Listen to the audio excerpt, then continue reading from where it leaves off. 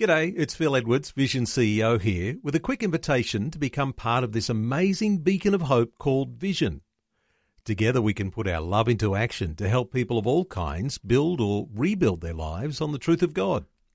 Please consider the part you can play during our upcoming Visionathon appeal, remembering that it's your support that makes Vision possible, including this podcast. Life, culture, and current events from a biblical perspective. 2020 on Vision.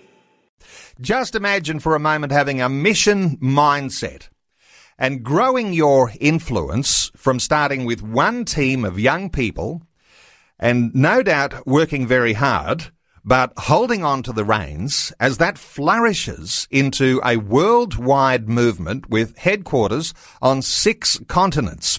Well, that's the story of what is known as the PACE movement.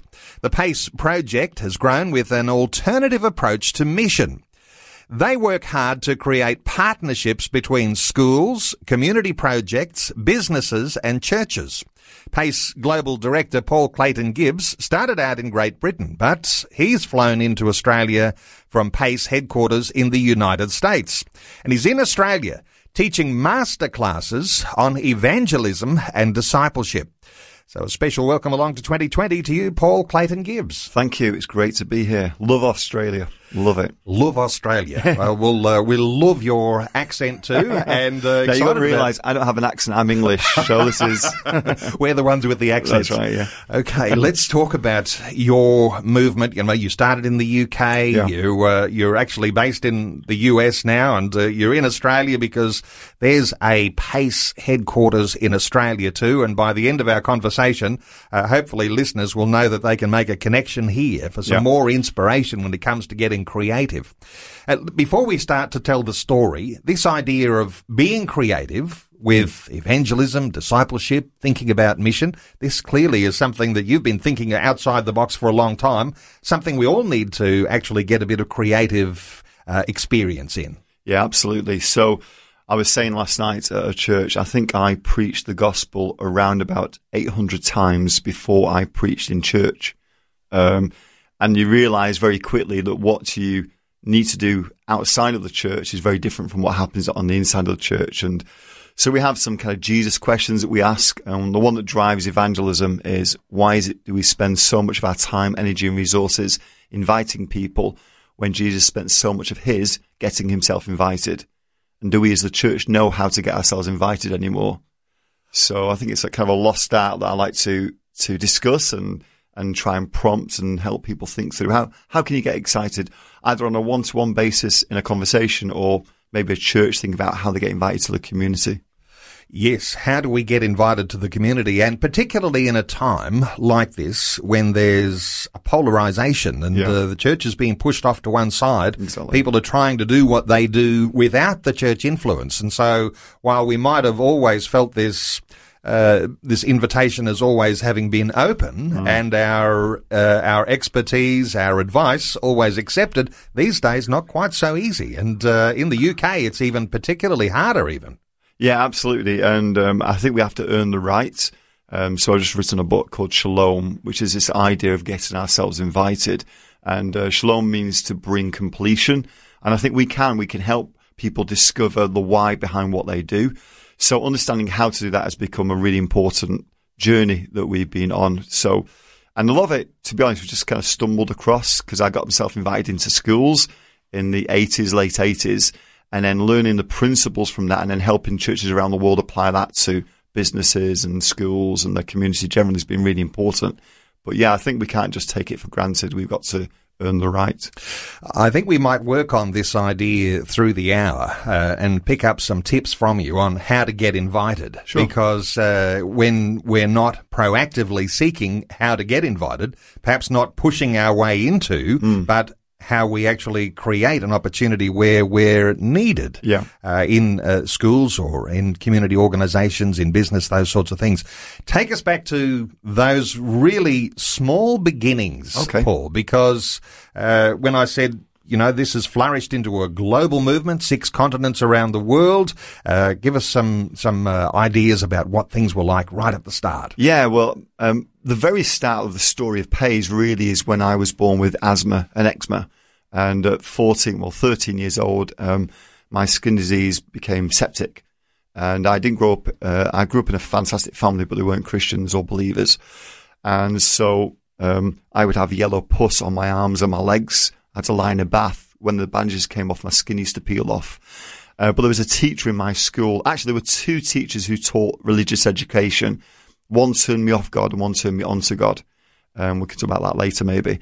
And the one who turned me on to God talked about this tent crusade that was going on. And there were rumours, so boys from my school were going every day for the week, and they were coming back with all sorts of weird stories about people singing in a tent and listening to a preacher. But one of the stories was that people were getting healed.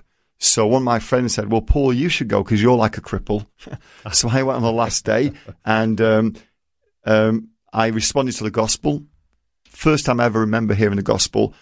And I thought, now I get healed. But of course, I got taken to the back. They led me through the sinner's prayer. While they were doing that, people were getting healed. So by the time I'd gone through the sinner's prayer, everybody had gone home.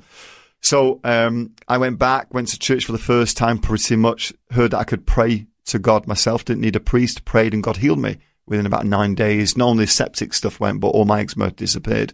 So it was kind of good news and bad news. The good news was God is real, and heaven is real, and the bad news was hell's real as well.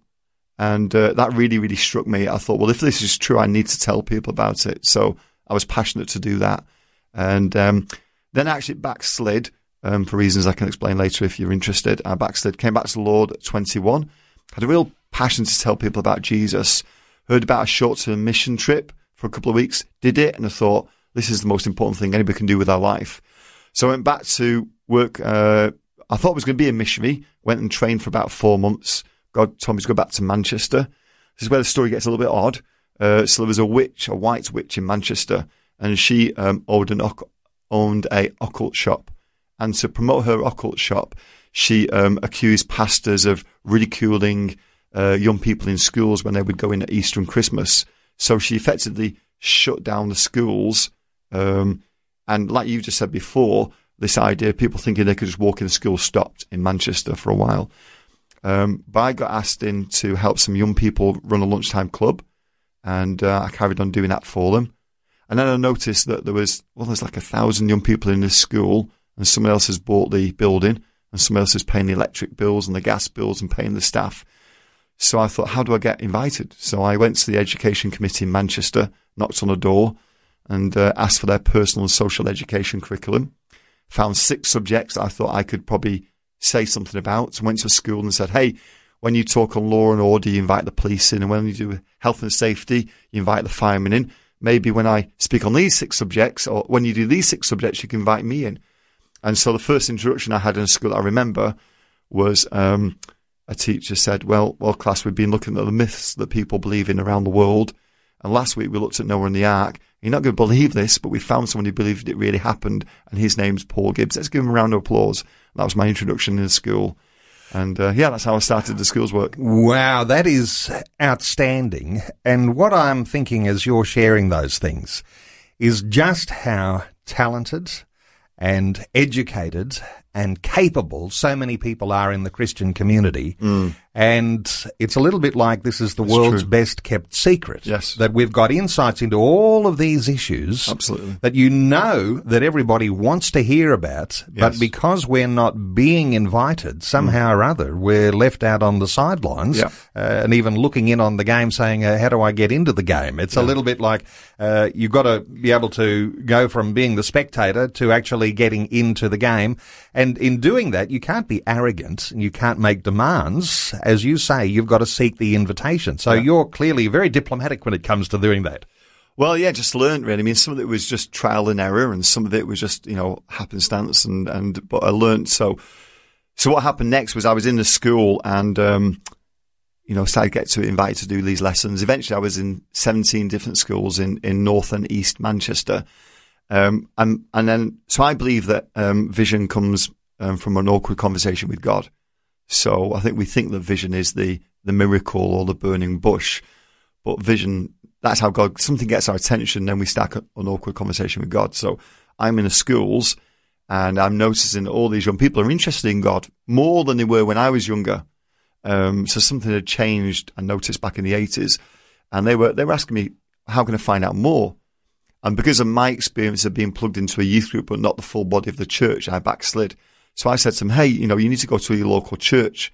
And of course, their question was, well, who's going to be there? We know, are you going to be there? And because I couldn't be in all these different places, they wouldn't go. So I approached some local churches and said, hey, there's a school that's open next door to you. Maybe young people would like to come. So if I can recruit someone, offer them a free mission year, would you host them? And then they can come with me into the school. And when we're in one part of Manchester, Middleton was one of the places, and a young person says, I want to find out more, will you be there? I'll say, no, I can't be there, but Gary can be, or, Joanne can be. And so there were 5 of us on this team. We recruited 4 other people, gave them this mission year, trained them in what I did, and placed us all in different churches. And we acted as a relational bridge from the church to the school and vice versa. Wow. Let's get into some of the nitty-gritty here, because as you're describing those simple beginnings, just holding on when those invitations started to come, more invitations than you could actually attend to yourself. You said, how am I going to be able to deal with that? I've got to send someone in my place. If I'm going to send someone in my place in a reliable sort of a way, somehow or other they've got to be available when I need them to go. Yeah. And so I've got to be able to apprenticeship them into a place where they're actually having their personal needs looked after so that they can then be released into doing that. And so all of a sudden you've raised up a missionary. Yeah, and that's right. So let's talk about this creative way that you've been able to apprentice young people and then create opportunities for them to have these, Christian leadership roles. Right. Well, I guess there's 2 sides, and you tell me which one. We can either talk about the practical, how we actually practically set it up, or how we actually disciple people and train them. Which would you prefer to talk about first? Oh, I want to talk about it all, but let's do the practical thing first. So how did you do that in the UK? And I know that there'll be those listening to our conversation today thinking, how do I do that in Australia? Right. Give us some insights. Yeah. Here. So, well, what I did was I approached some churches, and this is eventually how it still works today, 25, 30 years later, is we say to a church, listen, we can provide one or maybe a team of young adults. They're raw recruits. Pays will train them in areas that you might not be able to train them in. We'll show them how to go into schools. We'll teach them new methods of youth ministry. We'll do all that. We need you as a church to host them with families. So everything we do is based from Luke 10. So in Luke 10, Jesus sends his disciples, and the disciples stay with families in the towns that they're reaching into. So we recruit young people, young adults, we recruit them 18 plus, and we offer them a free mission year. We offer them free accommodation, free meals, and free training. We place them in the churches, and they act as a relational bridge from the church to the school and vice versa. And they serve with the youth ministry in the church. So they come alongside the youth pastor, and they provide a lot more kind of hands and feet helping with the young people. So structurally, that's how we do it. I don't know if that answers all your questions, but... Well, it's a little bit like, say you've got a young person out of school and they might choose to have something like a gap year. Exactly. Is that what you're saying? So, yes. And so that young person in their gap year is saying, well, okay, well, I could be off studying, or I could be getting a job and earning an income and getting my career underway, but I've decided I'm going to commit this year to the Lord and I'm going to serve him. So you've got a way that enables a local church to have basically what is a full-time young youth worker available with a different and alternative way of reaching out into the community, because you're discipling them along the way. Yes. So you've got this apprenticeship for a year and a young person who's being trained for what will likely be a lifelong ministry opportunity. Absolutely. I get texts. I got a text the other day from a young lady who was with us actually in Texas. And she was trained for a year. She went back and she was saying how much that now she's back at university, she's using some of the methods that she used and learnt for the year, which has been fantastic to see. She's now in Germany, being educated, and she's reaching her university, which is wonderful. It's fantastic. Yeah. Life, culture, and current events from a biblical perspective. 2020 on Vision. Great to have you with us on this Monday edition of 2020. Our special guest is Paul Clayton Gibbs. And our talkback line is open on 1-800-316-316. We're talking about the PACE movement and getting creative about the ways that you do evangelism and discipleship. And we've come to a point where we've been talking about the idea of young people who leave school and whether they're thinking about going to university, doing further study, or getting their career underway at a later time. A lot of young people like to choose this idea of having a gap year. And so a gap year where they'd make themselves available and particularly to pursue their passion of getting involved in the things of God. And the PACE movement has offered that opportunity, and young people have actually had their needs met while they've had a year of serving God. Let's talk about more along the lines of how this works, Paul, because, connecting, well, first of all, you've got to have young people who are enthusiastic to do that. Yeah, so we're looking for essentially raw recruits. They don't have to come from Bible college. We have people that come from Bible college. We have people that give up jobs to do this as well. So we have a lot of people fresh out of school, but we have people from 18 to 30 that do this.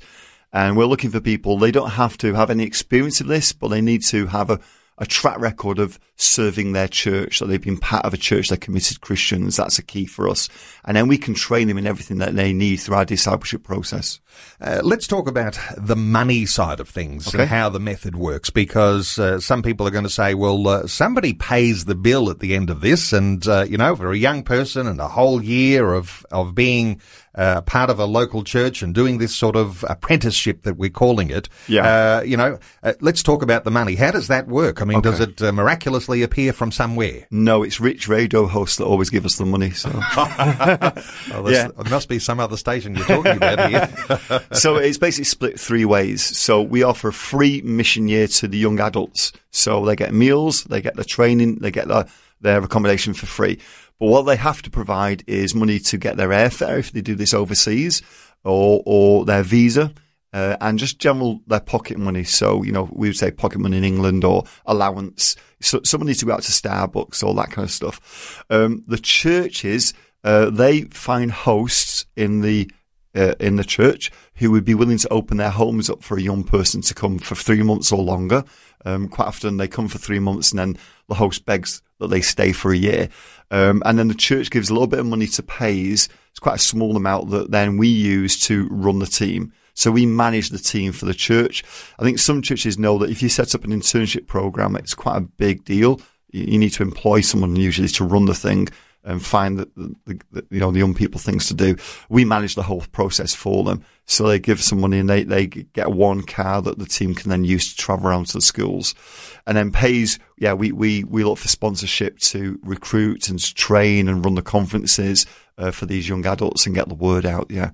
And we really appreciate, to be honest, things like this are wonderful. What you're doing is fantastic, and radio shows like this help us because we have no money to advertise, and the fact that you let us share is incredible. For every 4 people that we recruit, we can effectively change several schools. Yeah, it's wonderful.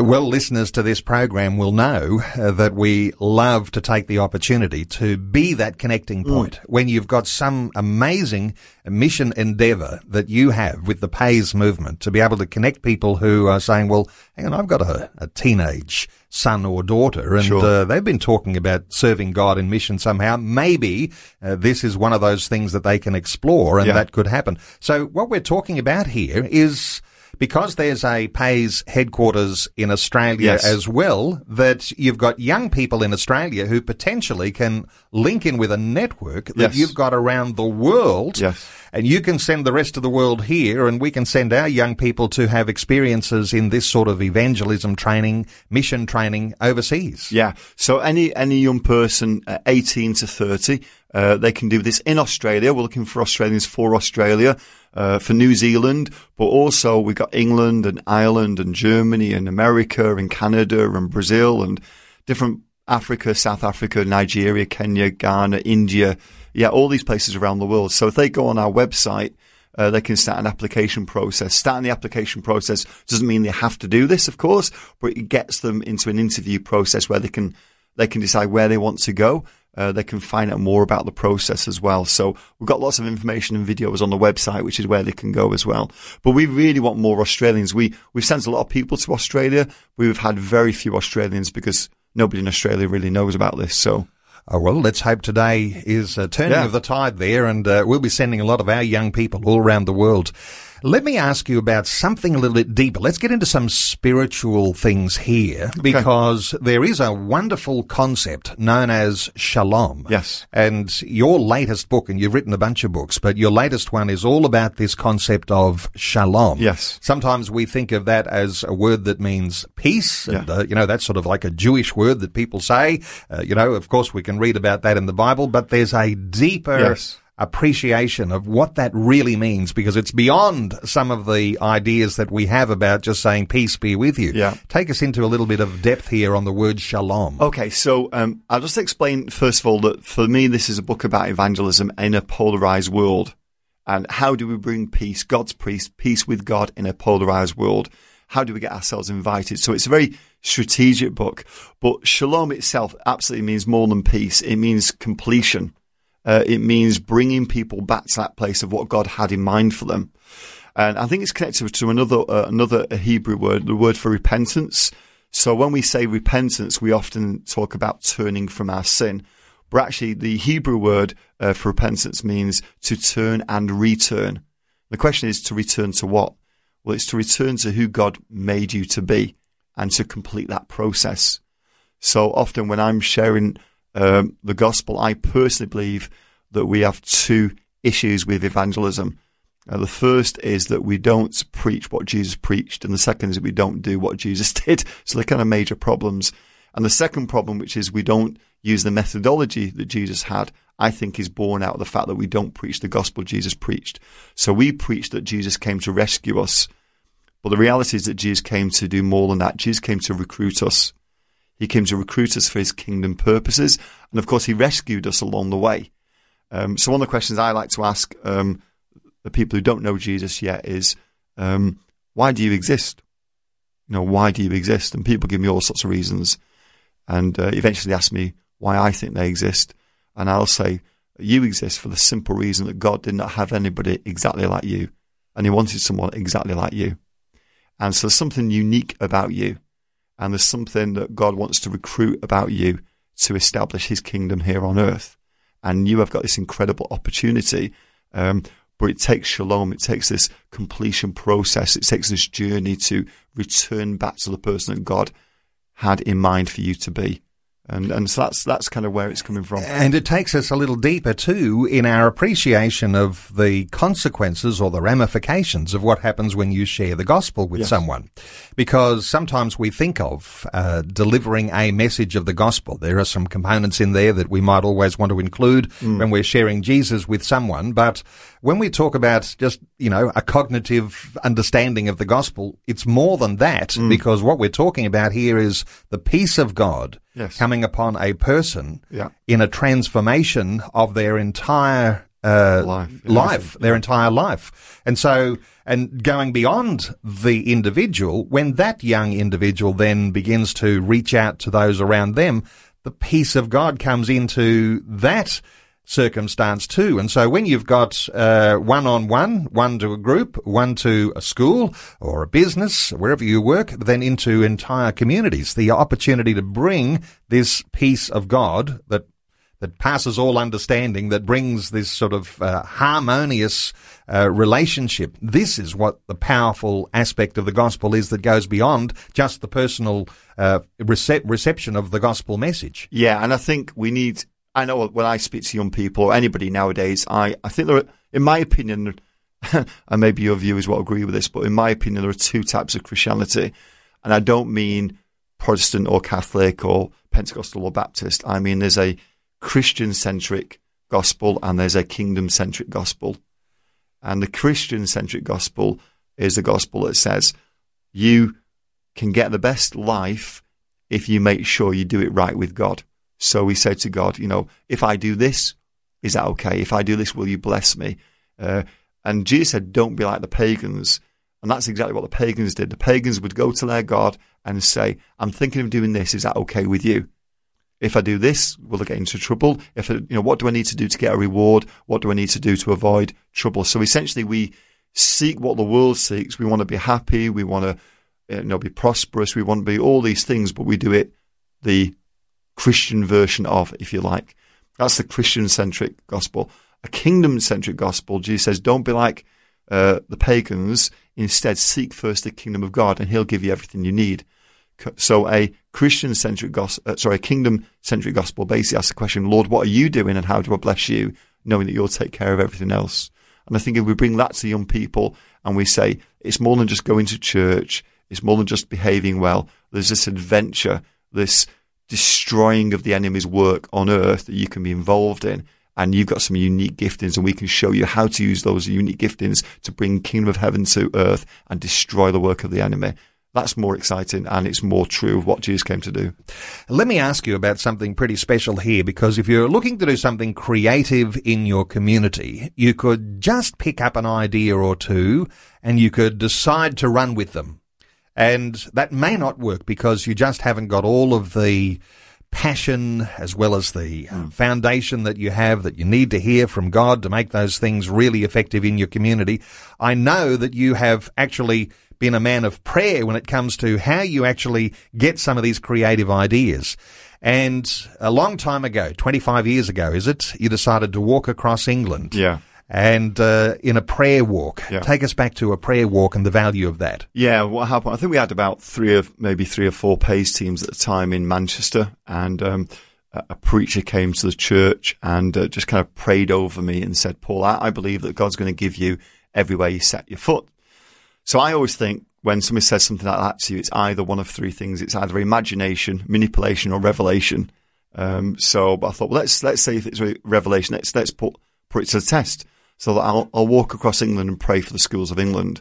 And so that's what I did, 25 years ago. Now, England's not very big, so it only took 2 weeks, but you do ascend and descend the height of Everest in 2 weeks. So it was quite tough, and it was a bit of a spiritual pilgrimage. I had quite a lot of wrestles with God along the way. So I literally prayed most of the way for 2 weeks. And then over the last 25 years, of course, it exploded and realized that actually God wanted us to reach other nations as well, and that was an interesting process. So 25 years later, what's happening is I'm realizing just schools ministry specifically, and it's not the only thing we do, but schools ministry specifically is just a missed opportunity by the church. We're here desperately trying to get young people into our churches, and someone else has bought buildings, somebody else is paying the staff, somebody else is paying the gas and electric, and they're looking for help. And we can't abuse that. We need to, PACE has a very clear charter of conduct that we give to schools to make sure we fulfill what they're looking for and we work within their guidelines. But there are so many opportunities to connect with young people in schools legitimately, ethically, morally, correctly, legally. But the church is just completely, as a general rule, missing it. And so about a year ago, I thought, I'm going to do it again. I'm going to walk across England. This time I'm going to pray for the schools of the world. What happened was a bit surprising, was different people started saying, oh, we want to do that. So we think, along with PACE teams and churches that are connected to us and other youth organisations, we think there'll be around about 10,000 people now in May 2020 who are doing prayer walks near or around their schools, praying for the schools, praying for the teachers, praying for the students, praying that they will be able to get an opportunity to help those schools as well. So I'm kind of doing like the Kino walk across England again. If I make it, I'm getting old, but if I make it, that'll be good. And then hopefully that's going to inspire other people to pray for their schools as well. Interesting you say that word that comes to people and, every place your foot shall tread. Yeah. I'm giving that to you. I mean, we're talking Joshua here, but nobody ever says every place your tire tread shall touch the road. I'm true. Giving that to you. So the idea of doing something physical in the walk, which is different to what your regular prayer routine might be. Lots of people have a regular prayer routine, and, it might be the weekly prayer meeting in the local church, and they're praying for those things, and they're expecting God to have some, give some revelation as to how they're doing that. How important is it to have some sort of a milestone prayer event, because you're going to be doing a long walk, and it's got a particular motivation to it. You want to hear from God, fresh ideas, fresh creativity about what to do for, it used to be just your community. Now you're probably thinking about creativity for the world. Yeah. But for those people who are listening to us today, how important is a special prayer event in order to actually set some direction? Yeah, I think that's a great question. I think we do that regularly now without even thinking about it. So every month we have a prayer and fasting day. So every pays around the world the same day or the same week we pray. And we pray for each other. We send each other our prayer requests and our praise reports. And so wherever you are on pays around the world, you'll hear about what's happening in India and Pakistan and all these other nations, and we pray for them. We also have a prayer 365. So we have people who pray every day and fast for pays around the world as well, which is important to us. But actually, after I did the walk, this may be of interest. After I did the walk, I thought, you know what?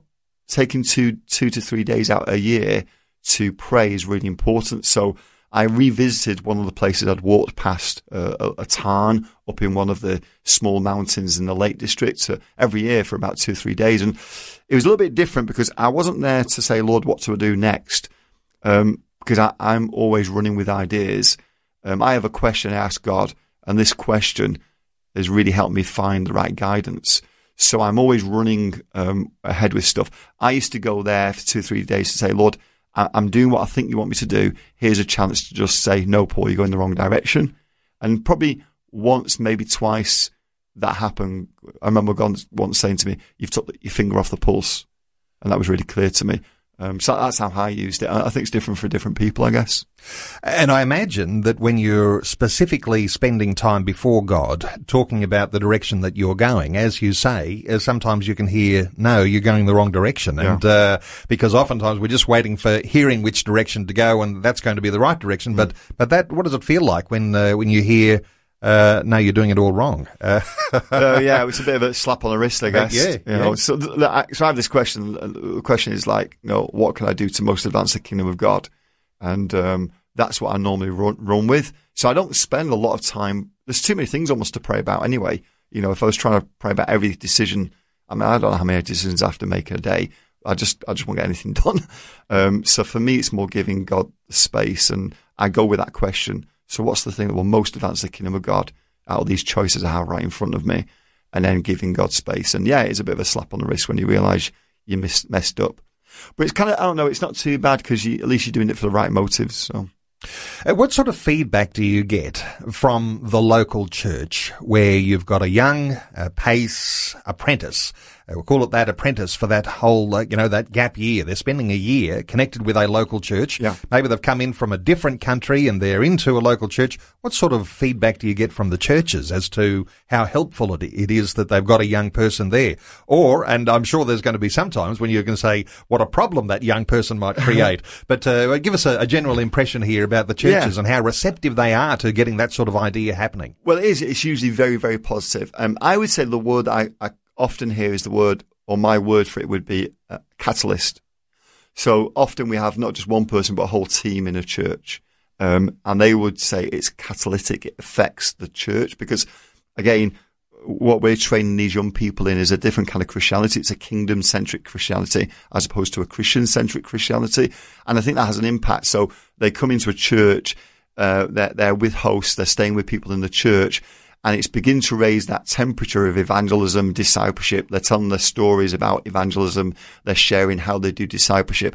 So it begins to influence the rest of the church.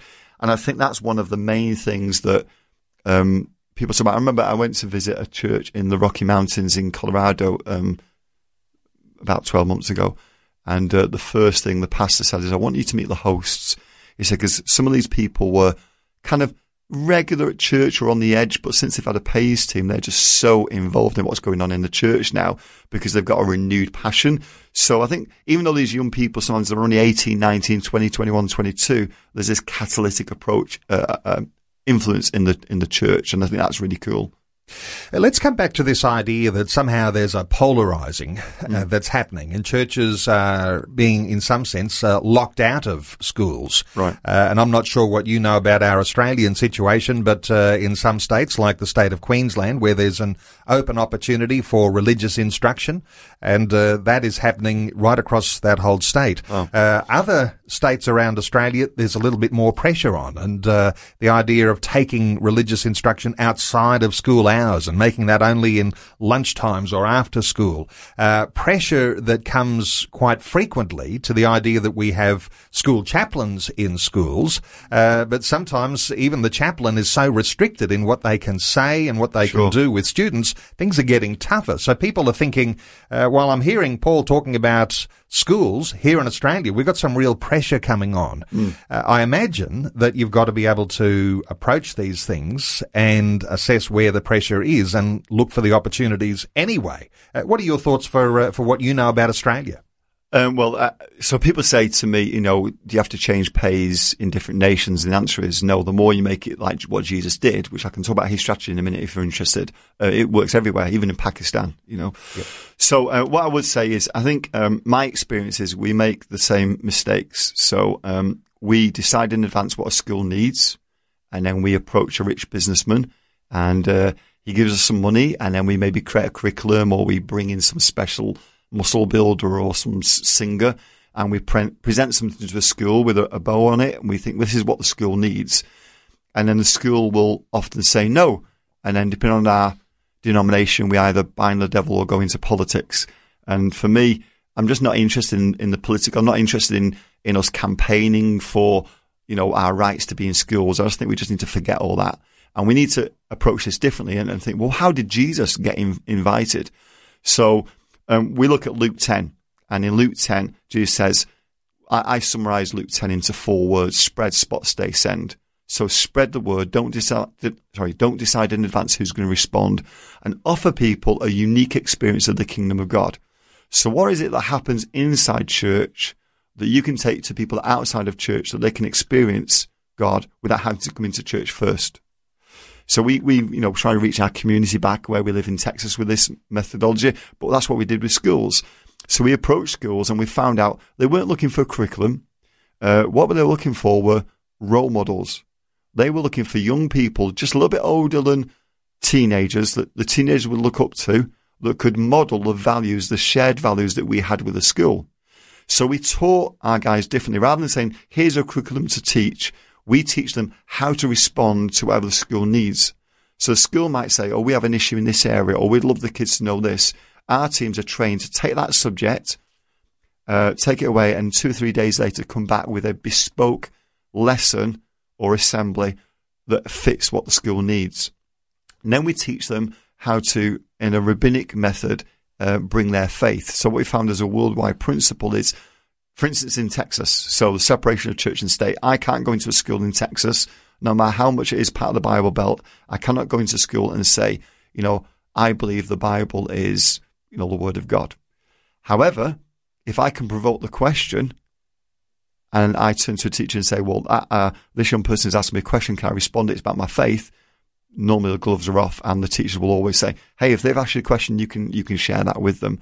So we teach how to provoke the question. So we teach our young people how to prepare answers in advance, how to provoke the question with a hint, and then how to create space for that question to be asked.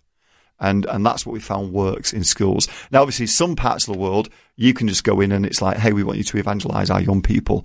And there are also other parts of the world where, it's maybe Buddhist and they have a different set of rules. But what Jesus did works. So we spread. We don't decide in advance who's going to respond. We offer an opportunity to experience the kingdom of God that's unique. So what can we offer that the world can't offer? And then we spot the people of peace. So we give the young people a next step. So we're not trying to force any young people. We don't chase young people that are uninterested. We don't chase schools and knock on their door and say, hey, you should have a PAYS team or anything like that. We offer and then we spot. And the way we spot is we give people a next step for them to take. Because what I noticed is that Jesus didn't chase people. And it was amazing that Jesus didn't instigate any healing. So Jesus didn't, in my mind, Jesus has blonde hair, blue eyes, comes from Manchester, floats, doesn't walk, sees someone in need and says, "Oh, I need, I feel, my heart is full of compassion. I'm going to heal you." Doesn't happen in the Bible. Jesus is the most powerful passerby of all time. People know he's there. They know what he represents. And then when they reach out to him, he responds every single time. So Jesus had 3 different ways of giving people a next step. One of them was through healing. One of them was through hospitality. And one of them was through parables. We haven't got time to go into that. But he gave people the next step. And when they took that next step, he responded. So spot the people of peace, and then stay with them. Don't move around from house to house. Stay with those people. No matter if you get a better offer, you stay with those people, because you only reap if you're still around at harvest time. So you stay with those people, you layer them. So whatever way they've accessed the kingdom of God, you then layer them with other aspects. So we offer young people in schools mentoring or discipleship. We offer them Bible studies or self-discovery classes. We offer them to go on mission with us, and they may access a different way. But once they've accessed that and once they've connected with us, we then give them other opportunities to experience the kingdom of God. And then finally, we send them to reach those who rejected us in the first place. And that works on a micro level as individuals, but it also works on a macro level, reaching into schools. So when we first went to a certain city in Texas, no school would open its doors to us. We said, we're here. One school did. It was a school that was just desperate for help. It was a school where if you were about to get excluded from class, this was like your last chance. You went sent to the school. It went so well that school became our representative. They went to all the other schools in the city and said, "You've got to get these guys in. They really, really help." So spread, spot, stay, and then send those people to reach the ones that rejected you in the first place. Well, what an amazing thing that we've just heard. And the idea that there is no limitation on where the gospel should be, could be shared. And even if someone tries to put a limitation on you, you will find a way around it. Yes. I love this idea that there is no limitation, and you won't be stopped by anyone. And the Jesus method is what is going to bring this kingdom message to the whole world. Yeah. And of course, this works, as we've been saying, you're in 6 continents around the world, and even in Pakistan, or even some of those more difficult places to share the gospel. You're training young people to never say die, to always look for the opportunities, because there's a way around every barrier. That's so powerful, and it just reminds me of some of the titles of your books, where your latest book is called Shalom, How to Reach Anyone, Anywhere. In other words, this is anyone, anywhere, no exception. There is an opportunity that's waiting, and you won't be denied. Yeah. Another one of your books here, Talmidim, How to Disciple Anyone in Anything. Yeah. So this is like this unlimited potential. Yeah. And you're discipling people to think outside the box, not to be limited, because, we can blame all sorts of things. Ideologies, the devil, the government.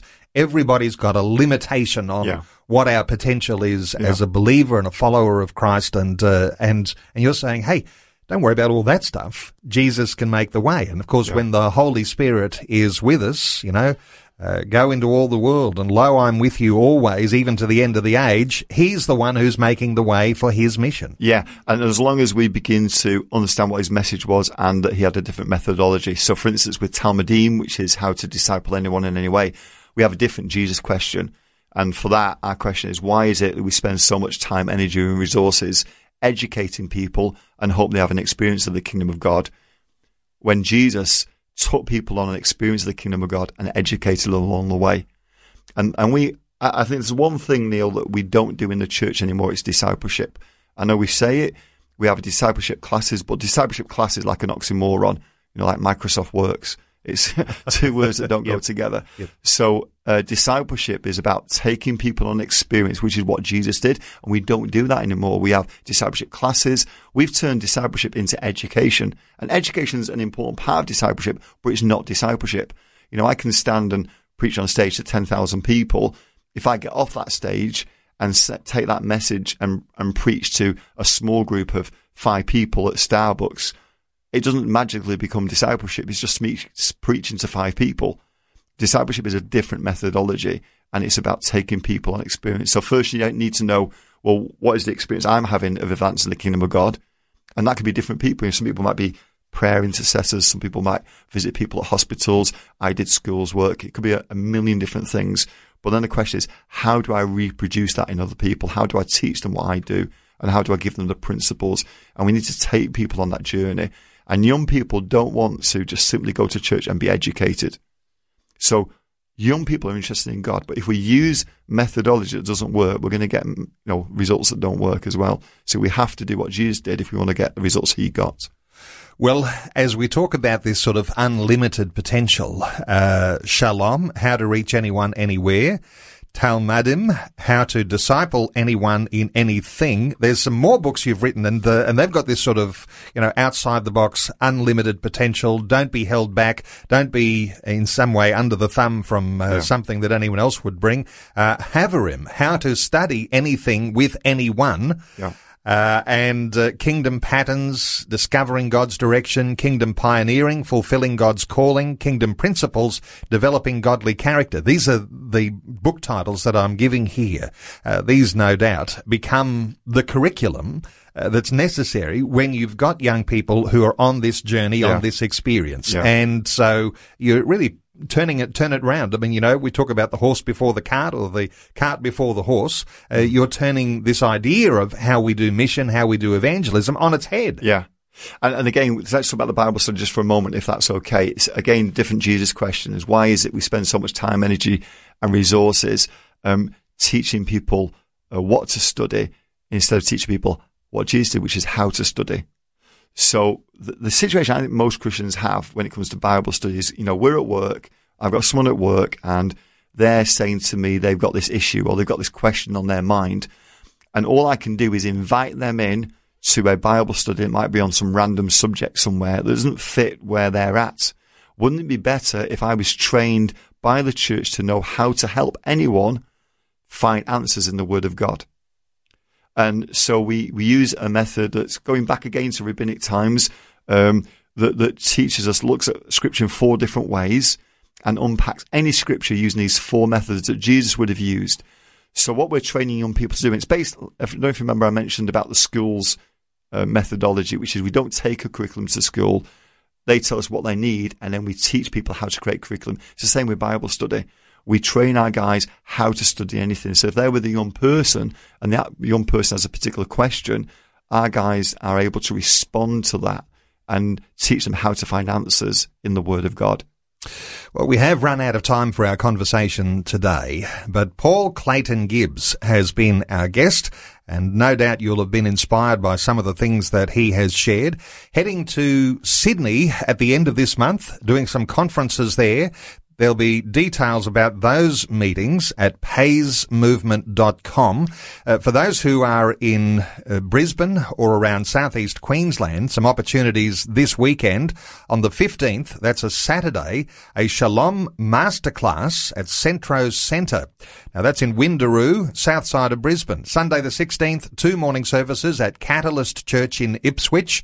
And then on Sunday the 23rd, the Discipleship Masterclass at River City Family Church. That's in Settlement Road, The Gap in Queensland. So for those who are in southeast Queensland, you might want to make a note there to be able to capture some more from this amazing, creative and no holds barred, no barriers ideas that come from the PACE movement. PACEmovement.com. There is an outfit in Australia. It's being led by Pat and Sarah Cleaver. Originally from Germany, and joined PACE in Australia back in 2016. And they have got a deep passion for taking God's Word and His kingdom principles through discipleship. And so there is an Australian expression there. You can make contact. I'll point people to pacemovement.com. Paul, thank you so much for taking some time to share your heart with us today on 2020. I appreciate the opportunity. Thank you. Thanks for taking time to listen to this audio on demand from Vision Christian Media. To find out more about us, go to vision.org.au.